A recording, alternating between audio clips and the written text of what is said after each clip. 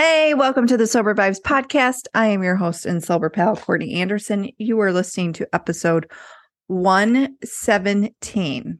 That is 117 episodes of the Sober Vibes podcast. So if you're new here, welcome. Thank you for listening. Thank you for pressing play. And make sure that you go back and listen to episode 1 and then 2, 3, 4, 5 until it brings you back up to episode 17. Listen to all the great topics. Listen to the evolution of myself and my story, and I believe more of my confidence of doing this podcast. Listen to all the great, wonderful guests that have shared their story and insight on this show. And also to my sister and I have a podcast, a little mini podcast, a show within a show called Living on the Edge. We picked that name because in our active drinking days, we always said we wanted to, if we had a reality television show, that would be the name. However, I'm glad that manifestation never came to light because I would be mortified if the shit that I myself did and my sister did together was caught on camera. That's how, sometimes I just wonder about some of my favorite reality television stars who got sober, or just people who drink on there and get fucked up. And then that is on there forever, especially too when people were young and they grew up on reality television. Oof. Anyways, that's not what this episode is about today. This episode is about what to do if you just relapsed. And this question came in from a listener. Last fall, I polled the audience and asked if they wanted anything for me to chat about. So this is going to be a short one, sweet, to the point, and I hope it lands with you today, okay? I want to first start off by saying that many people in the recovery and sobriety world space will have a relapse. It's not everybody's story, but it's a good chunk of people's story. And percentage-wise, you guys know me with numbers who've been listening to me for a long time. It's about 80% of people who enter in the space of sobriety and recovery will relapse. And there's no shame in that. There's no shame. I did a couple episodes in season 3 about relapse because I just believe that this should be talked about more and more. So it's bound to happen, and there shouldn't be any shame around it. And this is why we need to talk about it out loud. Okay. And nobody should shame you for relapsing. And I need to say that on the end. If you have a loved one who's relapsed, don't just jump to the gun and immediately go into panic mode and needing you to think that you need to do all the things for this person, because that actually could repel you from them. Or they will be repelled from you. And you need to just listen to what that person needs, okay? So if you are in the middle of a relapse, you need to learn from this relapse, this bump in the road, this hiccup, however you want to address it, however you want to call it, okay? And you need to learn from it to be what brought me up to that place? What brought me to the place where I decided to drink and use again? Because there's a disconnect that usually brings you up into that place where it's 1, you stopped respecting your sobriety. It's 2, possible life-changing event, something happened. Whether it could be a death in the family, moving, something very stressful, okay? Usually brings a person up to a relapse. Oftentimes boredom and just saying fuck it brings a person to relapse. There's many ways, but you have to figure out where and why you disconnected and stopped respecting your sobriety. And also, when you're in the middle of the relapse and trying to get out of it, you cannot to just be oh, fuck, there goes 100 days and pretend that never happened, because it did happen. And you must not forget the time before the relapse, because you were in a state of sober living and doing the things you needed to do. But when it came to the relapse part, there was a disconnect. So figure out the disconnect. Going forward too, that's also a way to look at it like, okay, when I was living in the sober state of mind, sober being, sober life, what was working? What wasn't working? What should I do next to really make sure that I continue on the path of respecting my sobriety? It could be you fell out of your daily practice of whatever that practice of your sobriety looks like. You might not have had enough support around you and to keep accountable with someone besides yourself or your immediate circle. Sometimes it's best to find somebody out of that immediate circle to help you with this.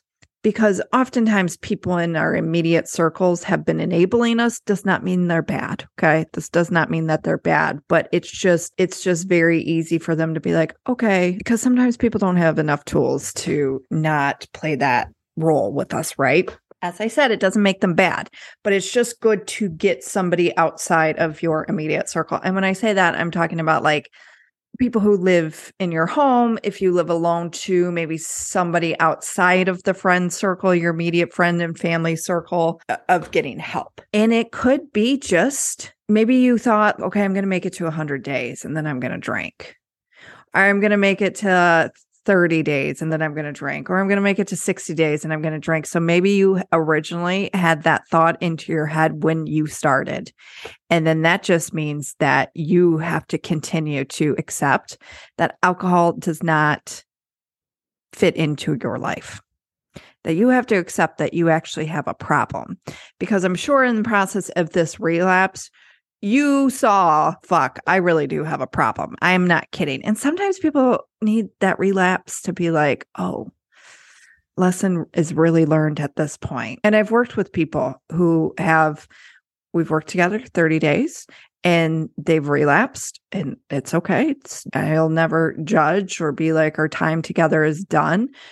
But I'm not excusing it, but I get the mindset of it. I understand it where they're like, I just needed to, this is always the verbiage. I don't know. It's weird to explain, but it's like, I needed to see what that was like again. You needed to burn yourself on the stove one more time. And I get it. I totally understand.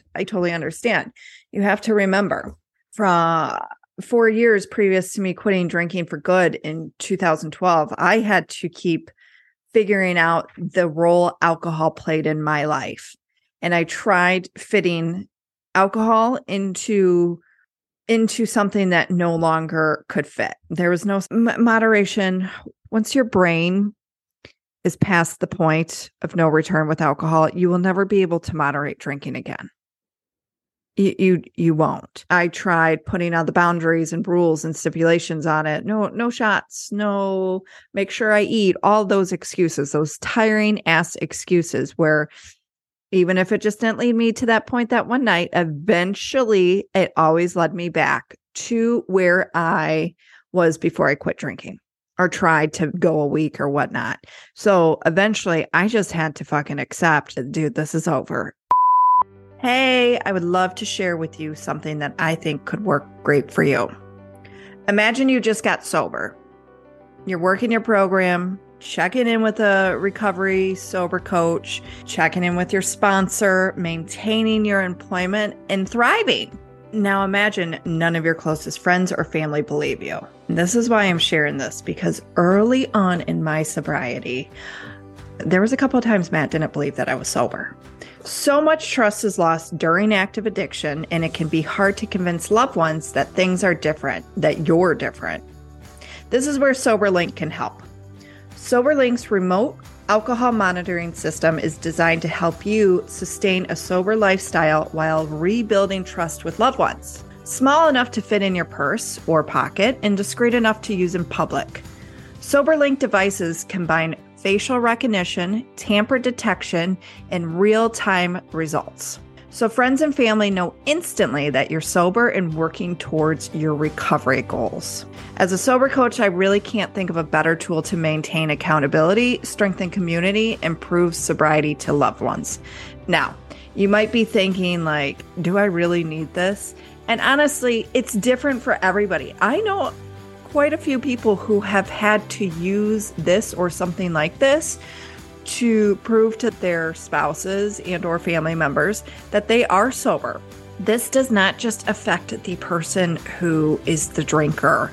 I mean, a lot of damage happens during your active addiction, and accountability needs to take place. And with this tool, you can show that. Let's make 2023 a memorable one. Please visit www.soberlink.com/sober-vibes to sign up and receive $50 off your device. The link is in the show notes. Check it out. If you do get this device, please feel free to reach out and let me know how it has helped you in your sober journey. And you have to also, too, maybe even it's possible before your relapse that you were just not good and tired enough. Majority of people that I work with, they are at the point where they're like, I'm fucking exhausted. I'm tired. I need off this ride. And they get off the ride and have been off the ride.